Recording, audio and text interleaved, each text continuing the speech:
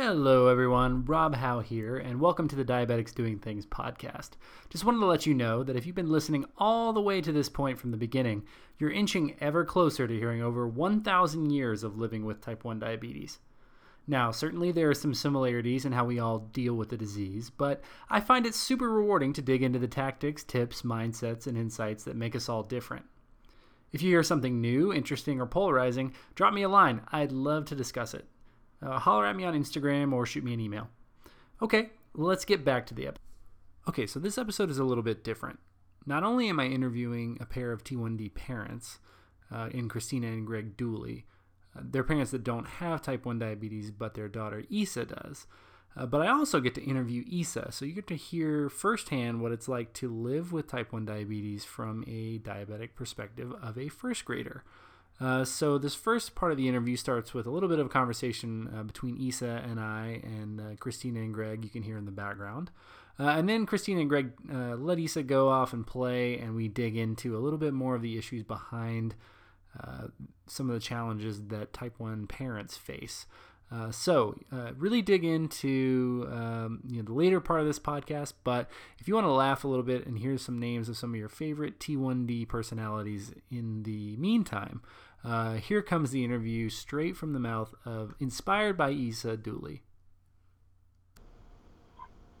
What kind of things do you like posting on there? What kind of pictures?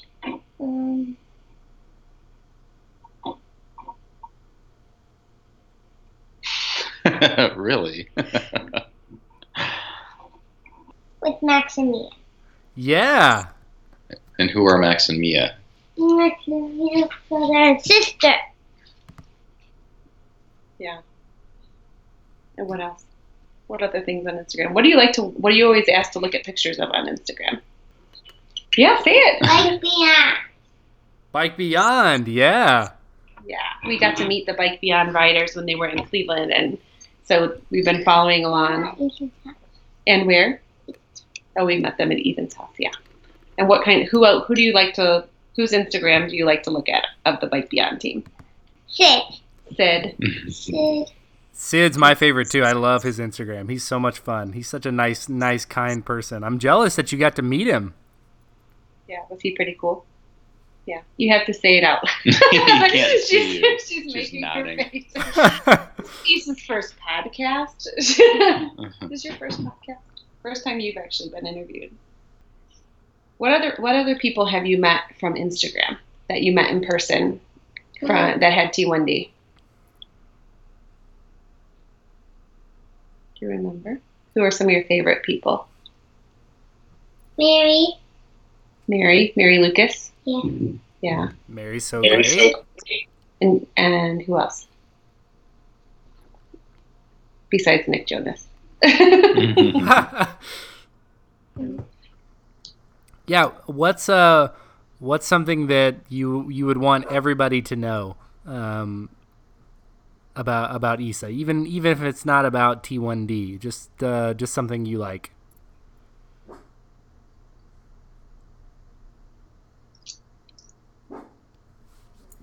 What are some things you like to do? Yeah. What's that? Gymnastics. And what else? Tennis. Mm-hmm.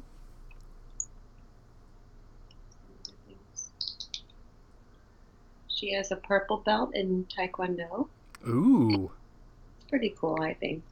Only because that means you're tougher than I am. And you said you would do body, and then I said no, because you have to bow to older rank. Oh, that's why. Yeah. And you didn't want to because you said that you were older. You said. What other things? Singing, dancing, anything like that you want to tell Rob about? Singing. Yeah. What about it? Who are your favorite musicians? Kid Bop Kids. Oh, the Kids Bop Kids. Oh yeah, for sure. Yeah. Anything else? It's kind of a little bit of a stagnant interview. Yeah, you're with kind you. of quiet. You want him to see you? Look at that! Hi there. There it is. See? Is that easier? He's just a regular person. Yeah, that's just me. Hey, check it out. I got my pump. You can see my pump Oh.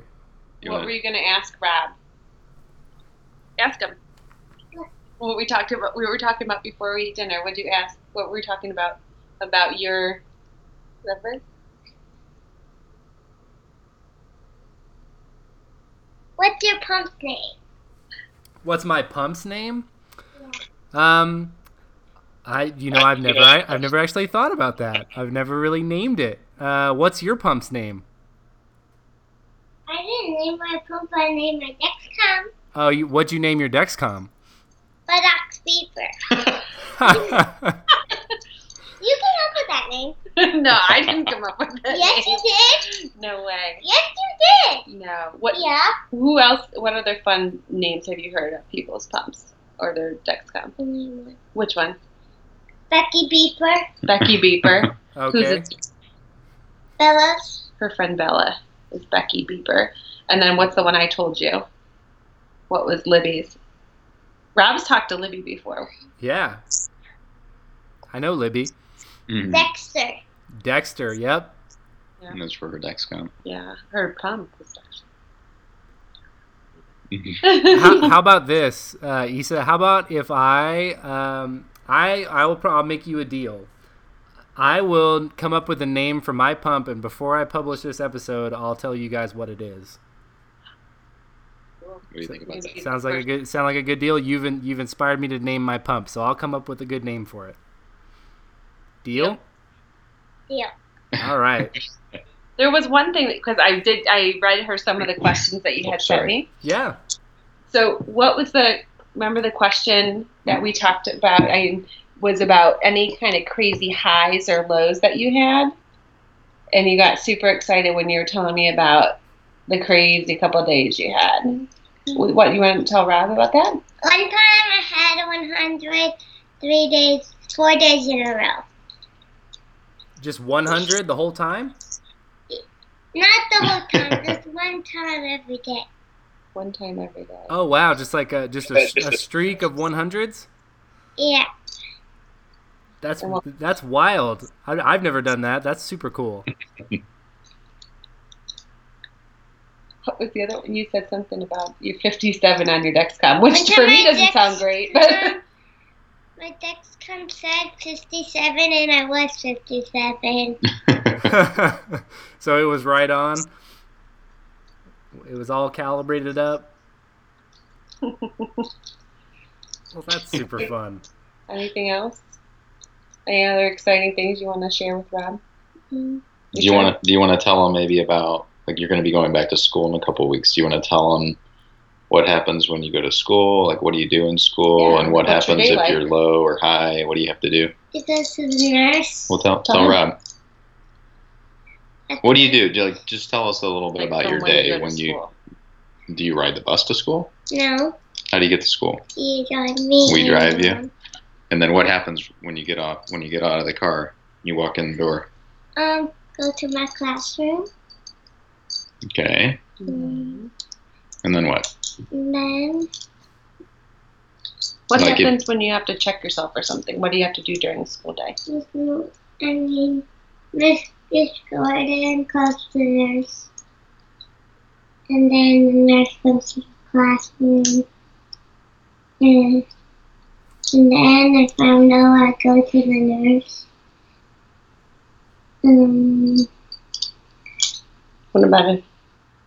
What if you're high? Then I have to drink a lot of my water. And you draw a line at the marker on it. The water bottle. Oh, you put a line on the water bottle so you I know didn't how know much that. you have to drink? We didn't know that. And then I come back. Okay. And what about this school year? Are you going to go to the nurse as much? Um, What did we talk about? What are you going to do this year? What grade are you going in, first of all? First grade. First grade. Mm-hmm. So what are you going to do different this year with diabetes stuff? Tell him. I'm going to the nurse. Stop doing that. You're not going to the You're nurse? not going to nurse ever? No, not all the time. Not all the time. Yeah. So who's going to take care of you?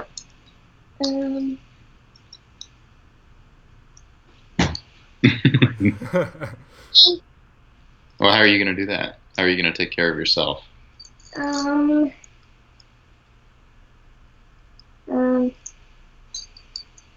Are you okay with checking yourself at school? Yeah. You think so? Yeah. And then what do you do? What do you do after you check yourself? Um, And what else do you carry with you? Dexcom. Yeah. Mm-hmm. And mom and dad are on the Dexcom too, right? So they can see where you're at. Mm-hmm. What's the craziest thing someone ever has thought your pod was? Your Omnipod.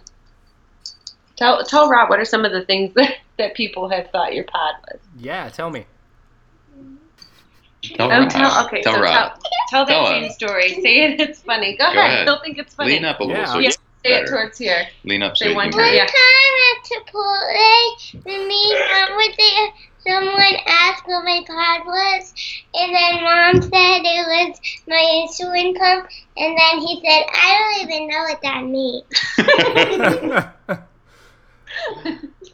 And Issa started cracking up. You know what's funny? I met somebody at Chipotle once. The first time I ever met someone with a pump, I could see their tubing outside their shorts. So they were wearing shorts, and I could see their tube. The first time I ever met another person with a pump was at Chipotle. That's pretty cool. That's funny. There you go. And what else? Anything else? Tell them what you wrote on your pod. One that you had on there a few days ago. Do not touch my pancreas. We decorate her Omnipod pods, and we have pod painting parties and decorating parties. Mm-hmm. What's on it today? You can show it to them. Yeah, I don't know what it is. It's a palm tree on it today. We're trying to pretend we're still at the beach. Yeah, summertime. You got to hold on to summer because school's gonna start soon. That's right. All right. Anything else? Any other funny stories? Nothing No else. other funny type 1 stories? Oh, Oh, what? Mason calls his pod his Wi-Fi hotspot. Her friend Mason calls his pod his Wi-Fi hotspot. That's a way better name than I would think of. That's a funny name. Mason sounds funny. Yeah. Do you have any questions for Rob Yeah. before What you go? questions do you have for him besides what's the name of his bump, which we'll find out Yeah, you'll be the first to know. in the know. Anything else? Any funny questions? No questions? No? You sure? That's it? Well, thank you for talking to me. Yeah. You done? You gonna let Dad and So I you're talk welcome. Wait, Huh? now? Say, can I say except you're welcome? no. Yes. Okay. All right. You You're want to say dismissed. goodbye? Bye. Bye. Thanks, Issa. This is a little bit different format than most of my shows, which I like. I'm excited about just kind of like working out in my mind how I'm gonna kind of produce this one and make it very unique because Issa being on it and then obviously you guys. So why don't you kind of walk me through, give me the background, tell me a little bit about yourselves, and then kind of walk me through Issa's story and how we got to today. Okay. So we are from Ohio, which is where we live, but we were living abroad for about 5 years for Greg's job, and when Issa was diagnosed, so the kids were actually born in Argentina, and I should mention she's a triplet. So they were born while we were living in Buenos Aires, and we moved from Argentina to Mexico City. And shortly thereafter, probably about 9 months after Issa was diagnosed there, and we didn't have anybody in our family with type 1. We knew nothing about it. It was, we had to do obviously a ton of research when she was diagnosed. And being away from family, I would say that was probably one of the hardest parts about her diagnosis, was that we were living in another country. The healthcare was great. We were really blessed to have a great endocrinologist from the start in Mexico City. So that was extremely helpful in the process for us. And we just joked with somebody today that we were meeting with a friend of ours who's an adult with type 1, and we said that when Issa was diagnosed, she was diagnosed just before her second birthday. We hadn't been sleeping anyway for the previous 2 years. And so it just kind of, so really we haven't slept since 2010. So, so that was her, our experience when she was diagnosed. And her diagnosis story, I think, sounds like a lot of like many young children's diagnosis story, in that she was drinking a lot, wetting through her diapers at night, and we just thought they were normal toddler behaviors. And a preschool teacher asked us to bring a bottle into school, a water bottle into school for her, because she just kept asking for something to drink. And for some reason, it just triggered in us that there was something off, that her brother and sister didn't need that. Why did she need that? So of course we, did the magic of Google and looked up all these things and called the pediatrician. He had us bring her in for urinalysis, and then that was the start of the story. So I wouldn't ever use like words like traumatic or anything like that when she was diagnosed, because we didn't really understand, I think, at that point, the extent of what that meant. We knew that we were going to have to manage it, but I've told people before that when they told us we could leave the hospital after she was in the hospital for 4 days, and when we left, I thought, how are they letting us leave the hospital? I can't believe they're letting us go to do this, because I don't feel like we know what we're doing. And even that weekend, I remember us calling the pediatrician just to confirm that we were doing things right, because it just didn't feel like it. And now it's just such second nature for us. Mm-hmm. Yeah, just to add, I'm now in my mind right now going through some of those first moments of diagnosis or after the diagnosis, and those first few hours and a couple days in the hospital. And something that you said a minute ago of just meeting with families in a hospital setting, and you didn't use these words, but I'm sure you saw looks of just shock and for sure sadness, and just not really understanding what's going on and why. And I think for us, we were fortunate. So we had all those things happen to us. So there were definitely tears in the hospital. There was the, why is this happening to us type of questions that we knew we could never answer.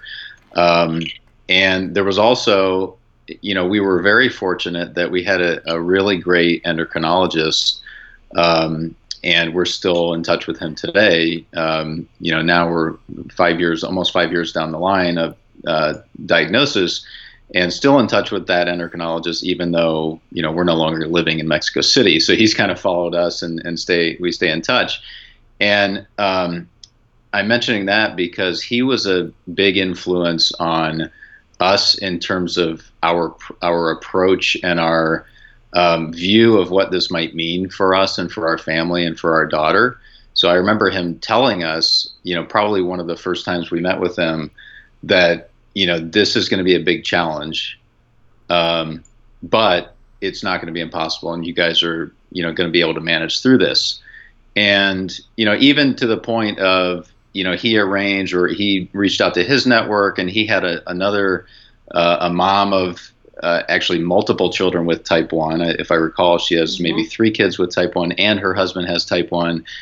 She came to visit us in the hospital that first day, I believe it was. Wow. And, she had a very similar message. And here we are looking at this woman who's got basically an entire family with type 1 telling us that this isn't the end of the world. So for us, I think that message on day one was really important for us, not only just in terms of, physically, how are we going to manage all this, but emotionally. And that the emotional side is, as maybe even better than we do. The emotional side is often a bigger challenge than just the daily physical things you have to deal with. But that for us was really important in terms of how we viewed this challenge. And we know other families, or we've heard of other families where that was not the case. They went up against or their endocrinologist or pediatrician at the time basically started giving them a list of things they weren't going to be able to do, starting that next day. Right. And that was definitely not our experience. And, we literally sitting in the hospital room on the first, I think it was that first evening, as we're wiping away tears, we're thinking and talking through how are we going to use this, this thing that has just impacted our life and dramatically changed what our lives are going to look like going forward and what our daughter's life is going to look like. How can we turn this into something positive? And that day we started a Facebook page. We started the Inspired by Isabella Facebook page. And we did that because we decided immediately, and again, this is going back to what I said about those initial comments that were made to us about how we maybe should be approaching this. And so we saw it as maybe an opportunity to educate people, starting with our friends and family, and do some things to raise awareness and, try to put a positive spin on a diagnosis that no one wants to have, or, joining the club that no one wants to be in. Right. Joining that big family that nobody ever asked for. For sure. I'm really glad you brought up those first moments and those first interactions with the doctors following the diagnosis, because I think, for a lot of reasons, that is the most important moment for at least the first few years of a type 1's life, right? Because, you're going through and you're processing all those emotions of, why did this happen to me? Is everything going to be okay? Where do we go from here? Do we know enough? Are we prepared? I feel like we've just been drinking from a water hose of information for the last 12 hours, right? And for me, it never clicked for me that I had an amazing diagnosis experience, and I had the best staff at Children's in Dallas and an amazing endocrinologist that I'm still friends with on Facebook today, because I just didn't know any better, and that was my experience. And until I started talking to people on the podcast and in the community online about the range of diagnosis experience and the range of education and awareness among endocrinologists and doctors, even doctors who are diagnosing people who aren't endocrinologists in small towns, it can go so badly. So to hear that, that was a huge difference maker for you guys when in a foreign country, total crapshoot, and then you just have one of these great people who right from the start understands the things that you need to hear, not only hearing from the doctor but also from somebody who's not a doctor, he doesn't really have anything to gain or lose by telling you any information, comes in and says, hey, it's going to be okay.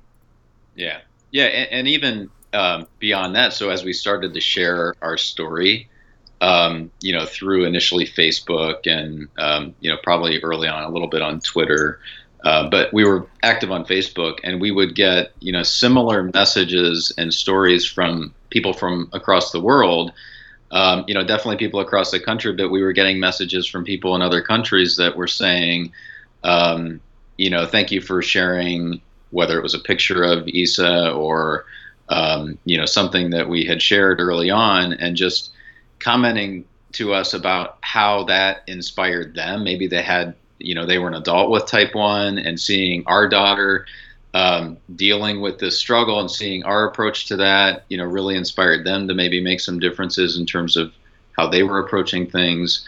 And those positive messages and positive reinforcements for us, I think really, especially in those early days, help keep us going. And, especially during some times that were really tough for us emotionally. Well, and I think, the emotion around that is really relatable. And you guys said initially, that your diagnosis story is like many others, pediatric young kid diagnoses. But on the other end is I would argue that it's not completely the same, because you guys, of the mindset that you guys took, I mean, you can take this devastating piece of information a lot of different ways, and I, hate to use the word devastating, but, it's a heavy piece of info, and, peak emotional moments for everyone involved. And you can choose to look at it like, oh no, why me? Or you can, do what you guys have done and use it as a platform to, raise awareness and help other people, and chronicle your journey. And, because of that, I think you reciprocate that positive energy in those people who are reaching out and telling their stories. So, I would argue that you guys had a, less than normal diagnosis experience. Yeah. Well, and I think part of it, one of the things that we have been very intentional about is how we talk about diabetes, how we talk about the impact that it has on Issa's life, our lives, her siblings' lives. We have not. I think it would be a very rare moment to find us where we are talking about the things that it may limit her in doing. And actually, even if she were sitting here and you asked her, to list something that she can't do because of type 1, she's still so young that we've never told her that there's going to be a time in her life at some point where someone may tell her that she can't do something because she has type 1. That would be so foreign to her right now, that whole concept, because we've never made it about, we've never said that to her, like, you can't do that, or you can't go to the birthday party because you can't have this, or you can't, and so I know, parents all parent in their own way, in the way that they think is best. And so with Issa, we have just made the decision that we don't ever want her to think of this as something that's going to limit her, knowing full well that there will be times when, whether someone is judging her or she's feeling stigmatized because of whatever it is, or physically she can't do something. We hope that's never the case, but it's a reality, but it's not her reality yet. And we're trying to shield her from that. I don't know if that's bad, but we try to make sure she doesn't think it's, something that's going to keep her from doing what she wants to do. Right. And I think you have to do that to a certain extent, right? Because I think there are so many small-minded, and the awareness is so low in some ways, from, the awareness is so low from even from the medical community, but also just like the general community. Oh, you guys there? Yes, Yeah. it got kind of garbled. Right, got a little fuzzy. I think somebody was trying to Skype in on the other end. So back to that question, I think, there's so little awareness around the community from people who are, that Issa could interact with every day. And you don't want a comment that's not even meant to be negative, or is just somebody who doesn't know any better, because I think we were all in that, in those shoes at one point. If type 1 diabetes is not directly affecting you in some way or in your family, you typically don't have a great amount of awareness about it, which is something that I've had to deal with and sort of accept and soften my edges a little bit over the years, because it used to make me upset. But you don't want an offhanded comment to make her, really look in and question those things. So I think as a parent, setting your kids up for, that I can do anything attitude, even though I have type 1. Yes, I have type 1 diabetes, but I'm still able to do whatever it is I want to put my mind to, as long as I'm safe. Mm-hmm. Right. So I want to focus on those, after you guys get the diagnosis, you have this great experience and this great resource in your endocrinologist. You guys are back home in either Mexico City or Argentina at this point. And what are those first days like? And how, who did you rely on? How did you get through those days? And like you said, you haven't slept since 2010. So, walk us through those first few months, even years, as you guys are getting to know type 1, and Issa is still growing and toddling and becoming a child, right? Mm-hmm.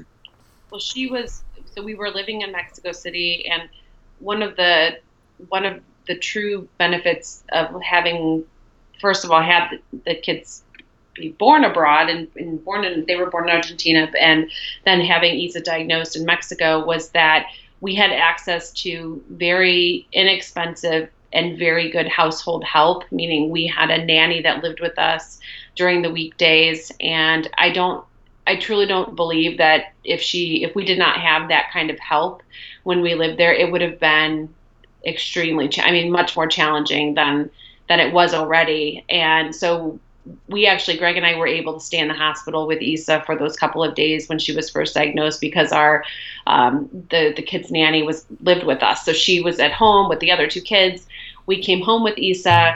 Our nanny, her name was Lucy. Lucy went through basically type 1 training with us. She learned how to do injections. She learned how to everything. Every single thing that we learned, she learned alongside us. So it was almost like we had a third parent almost in some ways, helping us with her care and management. And we trusted her 100% with Issa, and which meant that Greg and I, and of course, this is not the case with the majority of parents who have a young child diagnosed or even an older child diagnosed.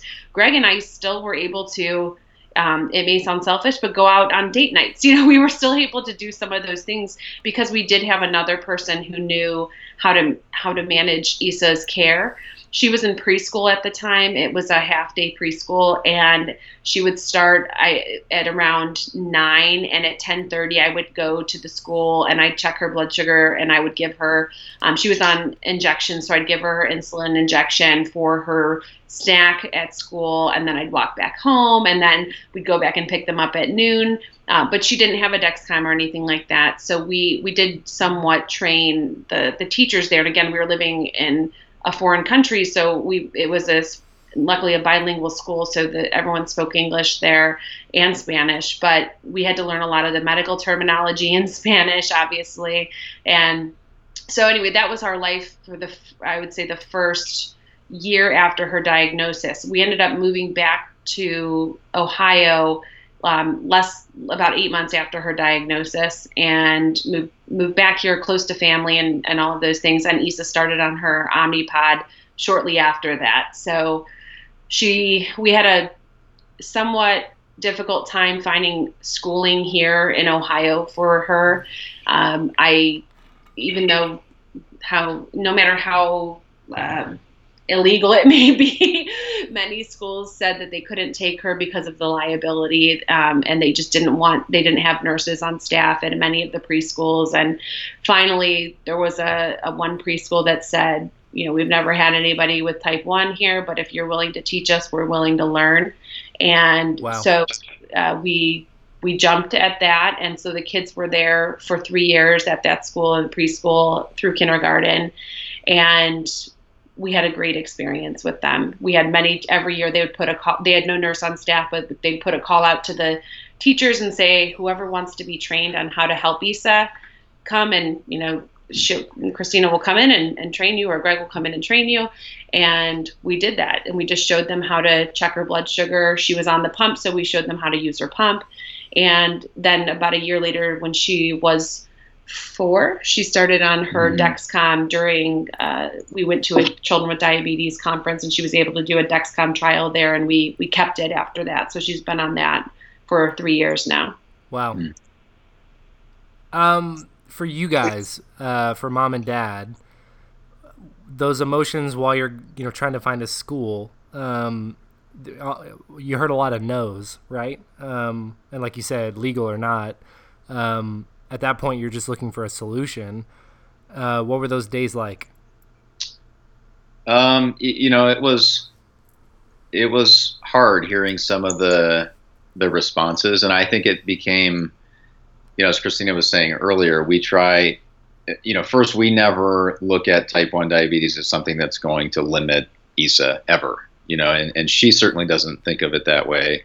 And it was kind of our first maybe recognition that there's other people that may view it as a limitation, and other people that will use it to stop her from doing the things that she wants to do, or from going to a school that she wants to go to in this case. And, there was one response in particular that always stayed in my mind, and the response from after we toured the school, and I think Christina had followed up with them, or maybe they followed up with us, And they basically said, we would love to take Mia and Max.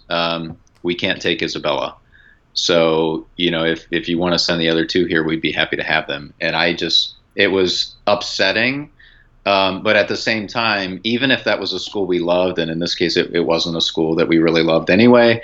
But even if that was a school that we really absolutely wanted our kids to go to, that kind of response and, unwillingness to accept someone who is, quote, different, for whatever that reason may be, that's not a place that we would want our children to be in, or not a place that we would want to associate ourselves with. So it was tough, and also just because of the, logistics of, we had to find a school. We moved back. We had just moved into our house, I think, at the time. We were looking at schools. So, and schools are beginning to fill up as well because it's close to the start of the new school year. So we were kind of getting concerned of, are we going to find a place or not?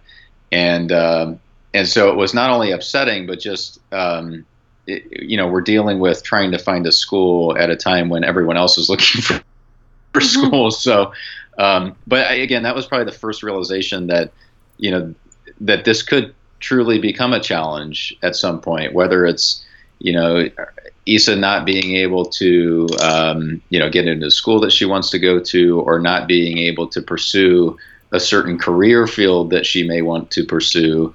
And, that comment is always in the back of my mind. Yeah. And I think, as a parent, whether you have a child I think it's a lot more personal when you have a child that they consider different or that they can't take for whatever reason. But you're faced with that decision is like, do I want to set this precedent with them? And, what kind of example does that set? And, but at the same time, it's very challenging because, like you said, your timing is a big part of it too. There's always so many different pieces that go into those types of decisions. Sure. Always so much information, and sometimes you just have to make the call. So I'm glad you guys were able to do that, because I think a lot of people have had similar stories, and again, it's just a lot of people don't realize, like, and you could probably take Issa through, even at that point, and as young as she was, through a school, interacting all the time, and they might not even be able to tell the difference. And then you tell them that she has type 1, and then they, whoa, not us. Yeah, right. For you guys, in those moments, either, when you were coming back to the States or, early on with the diagnosis, was there ever a moment where you guys were like, you know what, we got this, come what, whatever curveballs are thrown at us, I think we definitely can do this. We can make it. I think I almost hate to say it. I think that we had that blanket feeling almost from the beginning. I hate to say it sounds a little pompous. I don't know if I should say it. We definitely have had. We still have challenges all the time. And we definitely don't mean for it to sound like things are roses every day, and they certainly absolutely aren't.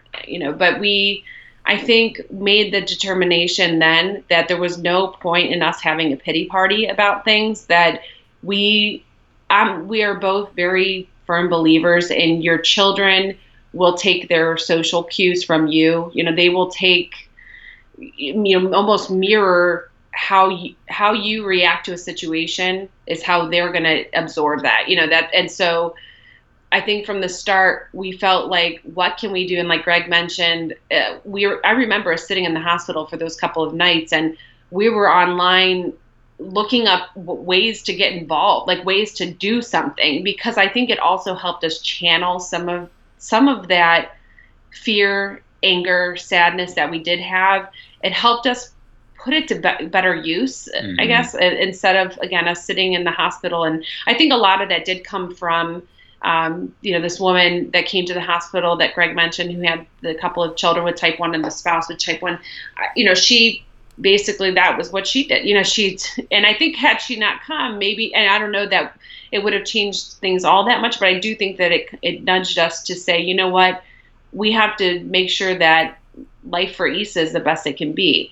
And if she sees us just sitting around being sad about it, being frustrated and angry all the time about the diagnosis, we're not doing her any good, and we're not doing any good for the cause either, you know what I mean, in terms of helping to make things better. So we've gotten involved in a lot of things over the last 5 years. I can't even believe it's going to be 5 years. It's so weird to say that, because it feels like it's new.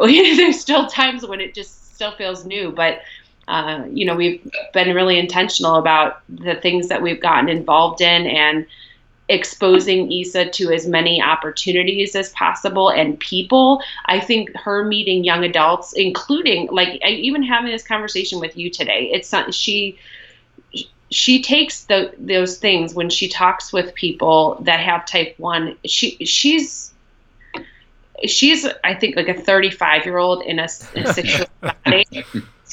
She prefers to be around older kids or young adults as opposed to her peer age. And I think part of that is just because her responsibilities have made her not be able to necessarily enjoy all those same benefits of just staying a kid, which is also extremely sad to even say out loud. But anyway, I do think a lot of the people that we've engaged with and met through the Diabetes Online community or the Children with Diabetes organization or anything like that, I think those have been a lot of the silver linings of this disease. And I feel like we could name so many things, so many things that this is actually people that we've met, especially that have come into our lives because of this. Well, and I think, a couple things from your response, like, I'm continually surprised at how grown up young type 1 diabetic kids are. I spoke to a teen panel at a JDRF event at Type 1 Nation this year in Dallas for the second year in a row. And just like I don't know, it's weird. It's like an emotional quotient. It's like, yes, they're very intelligent. They're able to like make decisions from data about their own bodies, and they can look at a pile of food and tell you how many carbs are in it. And they're very smart, but also just very so intelligent emotionally, and can, understand how their mood and their, outlook affects their body, and, how to talk to their parents and how to talk to other adults and just navigate troublesome waters, I guess. They're, because they just get used to overcoming obstacles. And I think that's so beneficial, especially where, today you can take the easy way out of almost anything.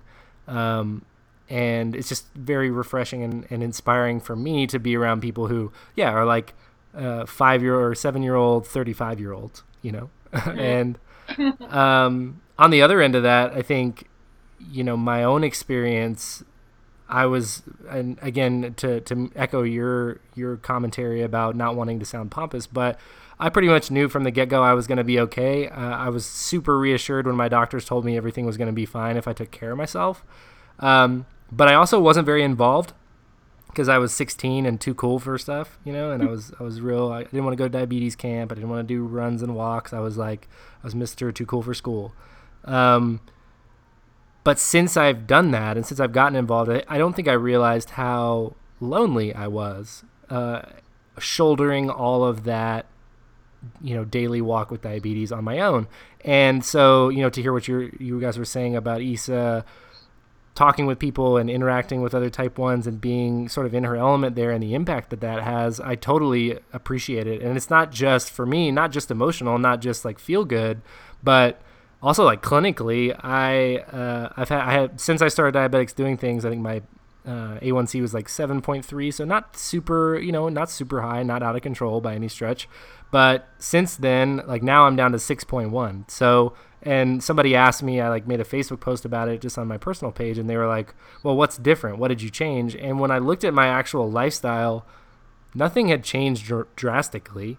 I'm still I'm pretty healthy. I live a pretty healthy lifestyle. I eat really good. I exercise, but I had just become more open about my diabetes and communicating with other people who are going through the same things as me. And I don't know, just my stress level and like cortisol levels are just much lower about it. And I feel much more in control. So that's one of the things, and I'm rambling right now, but that's one of the things that I try to tell all type 1s from the get-go whenever I do these visits to the hospital education sessions is the more you can get involved. It sounds really cliche, but the more you can get involved in whatever way that is, whether that's just communicating with people on social media or, doing the walks or going to the events, going to the conferences, those make huge, huge differences in your quality of life. Absolutely. Yeah, I think there's definitely something to be said for being part of a community, whether it's, the type 1 community or whatever community you're involved in. And I think there's a lot of positive effects of that, sometimes we either don't think about or just don't even realize. So I think that's all very good points. So for you guys, advice for other parents. So because children are complicated, and every, no matter the age of the diagnosis, anywhere under the age of 18, even up into the early 20s, I think for parents is you have that shock moment. Talking to my parents years later, they were like, well, we thought we were to blame. We didn't really know, there's just like our DNA mixed weird and you got this, you were the one that got it. We used to sit up nights when I was in college and I was away from home. They didn't know what was going on, and they would worry. What would you tell parents of recently diagnosed kids? What advice would you give them? I can start with that. I would say, some of the things we were talking about earlier is find your support network. So whether that's your doctor, your friends, your family, the online community, which is a really great support network for a lot of people, including us. But find that support network because, and just as you were saying, Rob, without it, there's something that's missing and you can't always pinpoint what that is. But when you're involved in a community and you know that you have support or there's people that you can turn to for support, that goes a very long way and, helps with a lot of the emotional burden that comes along with either living with type 1 or, having a small child with type 1, and being around other people who, quote, get it. That's really important. And for us, that's extremely important. So we have, as Christina was saying, we've met a lot of people through the online community, through local events, through other events that we've been to, and other things that we have done to raise awareness. And that support it's hard to really even describe how important it is to us, but it's extremely important. And we have a lot of friends, parents of other children with type 1 that we've become very close with.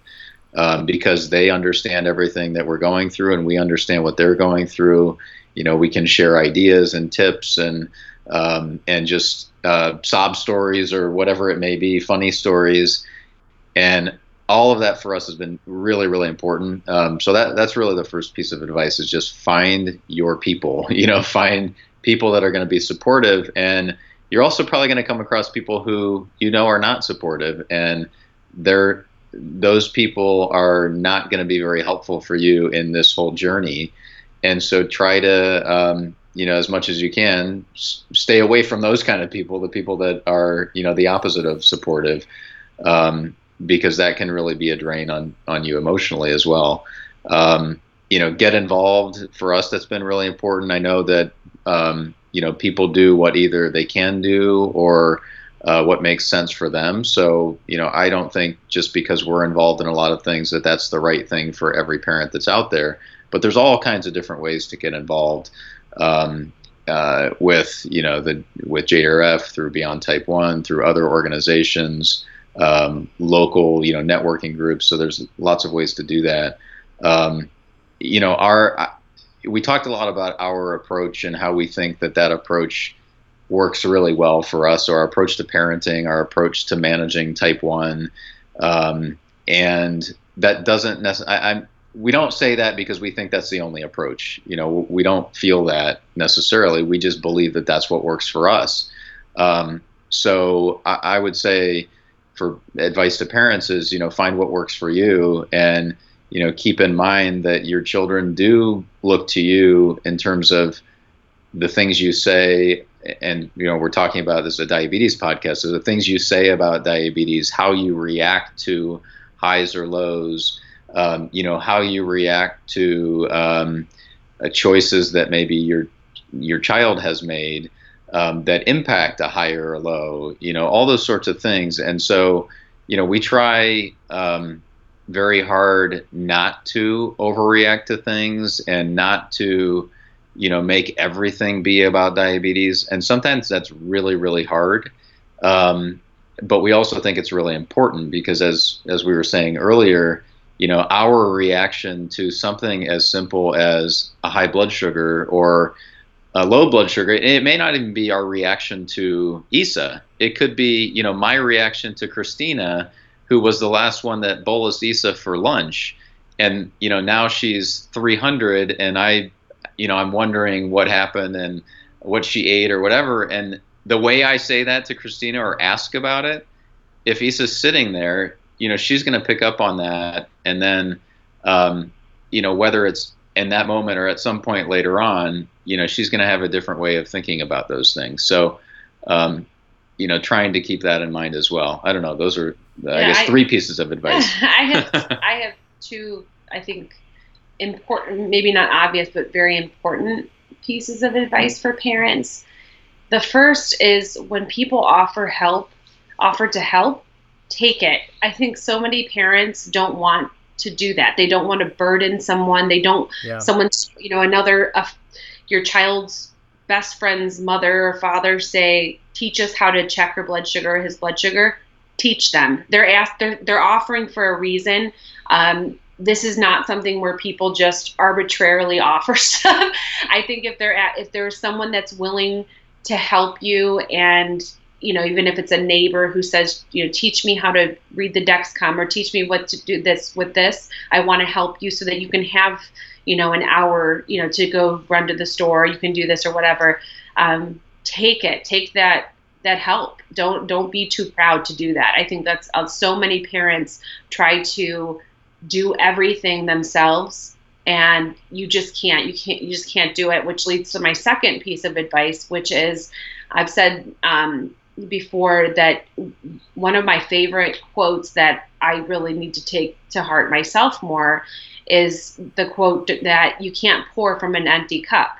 And so if you are trying to do everything for your child's care and forget about your own care and your own health, that's not good either. You're not, you can't be the best parent to your child if you yourself are not managing your own care. So I think that quote is really relevant for all the deep parents and caregivers that are out there, whether it's, moms or dads. And I think, one of the things that we talked about at the beginning, Rob, is just that it's different because it's Greg and I both on here. And I think that's also something that's a little bit different that we've found in the diabetes online community, is that you do see a lot of mothers, and I don't think it's for lack of dads wanting to help with things. I think it's just a motherly instinct to try to manage everything ourselves. Sure. And so we are a true team. I mean, everything that we do with Isa's Care is a team. And, Greg will tell you that I do not do Dexcom changes. I cannot. It's just something I've not been able to master or even attempt, really. But then on the other hand, I have no problem if we have to do, middle of the night blood sugar checks. We're both getting up to do those things if we need to.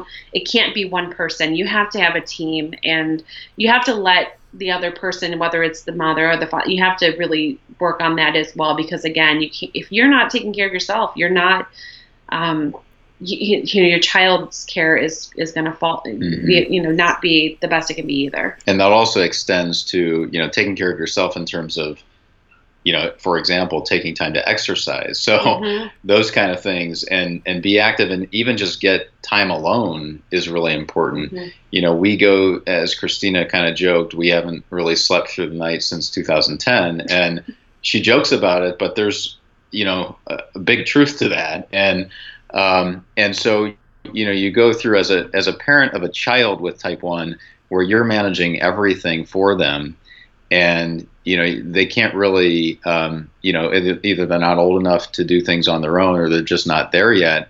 All of that burden falls on you. So whether it's, waking up in the middle of the night multiple times, which happened to us last night, we had a pod change at, 3 a.m. or whatever time it was. Those things take a toll after days and weeks and years of doing that. And so sometimes you just need time to, take a break and take a rest for yourself. But then the extension of that, not selfish. No, and it's not selfish, right? So that's a good point and good, advice for parents to hear. Just because you're not, you want an hour to yourself doesn't mean that you're being selfish, and doesn't mean that you don't care about your child whose care you're managing. But that also extends to other relationships in your life. So obviously your spouse, you have to work even that much harder to maintain that relationship when you're constantly dealing with, sleeplessness or just being exhausted all the time and stressed, and worried, all those emotions. And you can't lose sight of the fact that, there's a lot of relationships in your life that are important, and you don't want those to suffer because of there's so much focus, and you have to put so much focus on type 1. So what it means is you have to also make time or find time to focus on those other things that are important, whether it's exercise, eating healthy, your marriage, your other children. For us, that's right. That's really important, especially because we have triplets, and even before diabetes came into the picture, there's this constant comparison that happens sometimes in your mind as a parent of how much time you spent with one child versus another, or what you did with this one yesterday. Now you have to make sure you make that up with the other one, or there's the whole fairness that comes into it. And especially as our kids have gotten older, I think we've always tried to, as much as we can, give, I don't want to say equal attention, but, make sure that we're giving balanced attention to all of our children. That becomes really difficult when you have a child with type 1, because just, naturally by default, that child is the one that gets a lot of your attention. And, so we've tried to find ways to ensure that doesn't happen, and sometimes that's a struggle.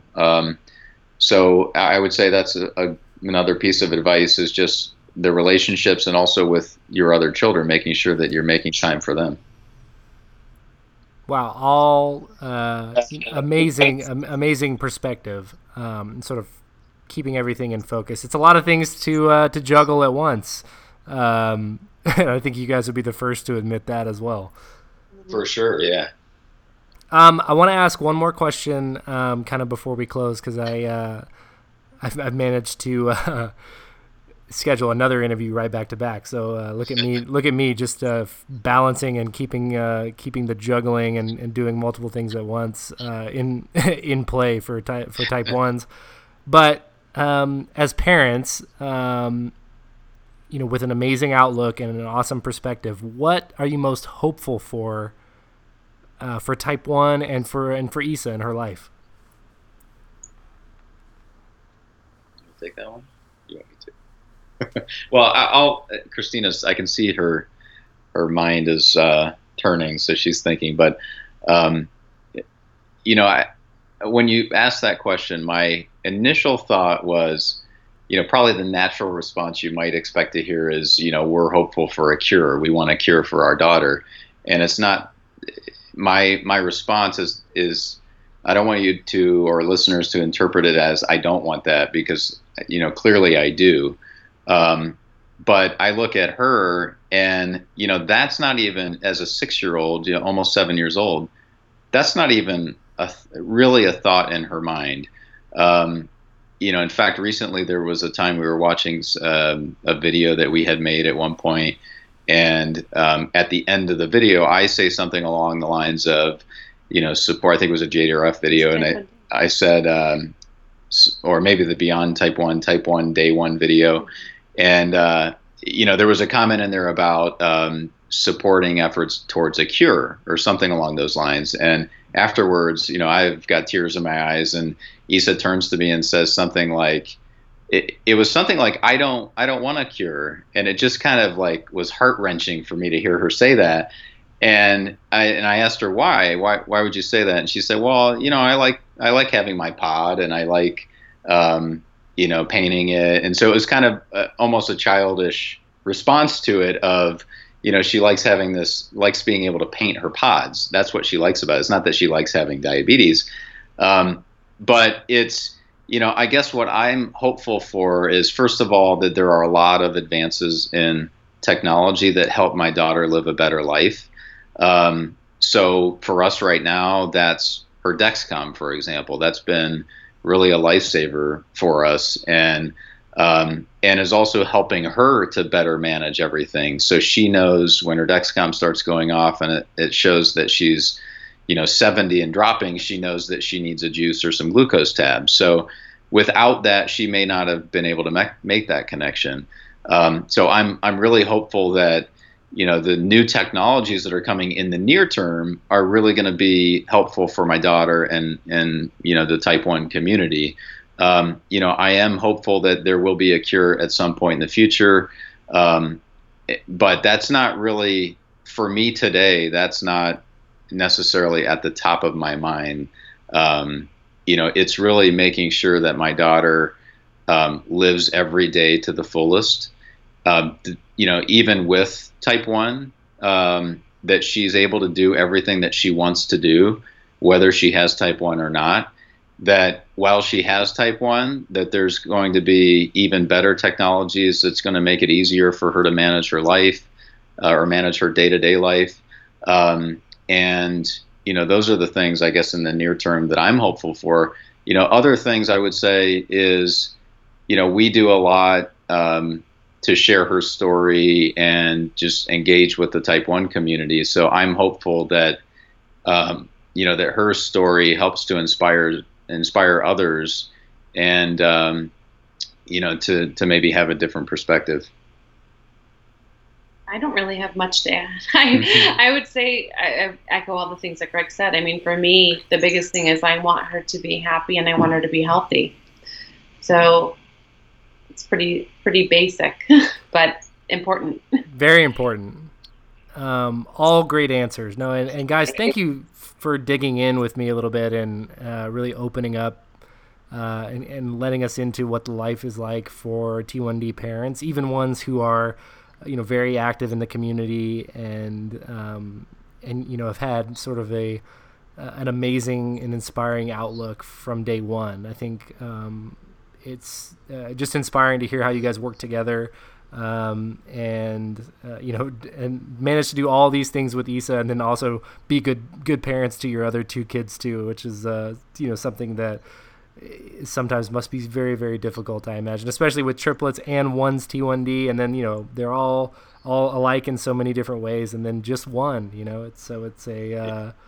I'm sure it's a delicate balance. So I appreciate you guys taking the time and really being so open and willing to share.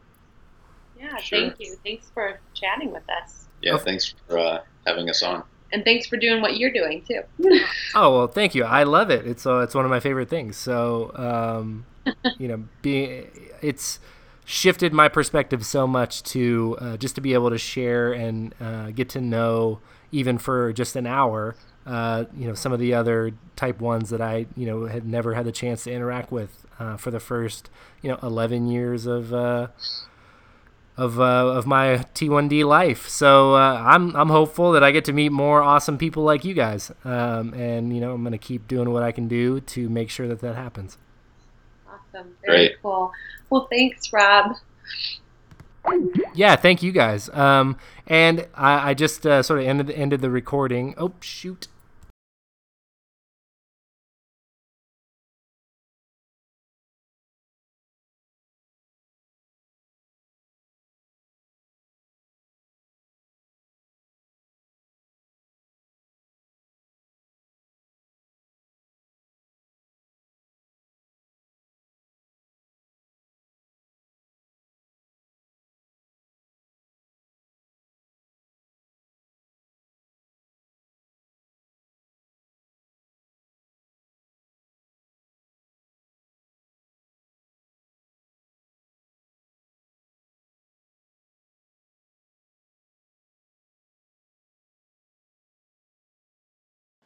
Thanks for listening to Diabetics Doing Things. Subscribe to our newsletter for weekly emails and behind-the-scenes content.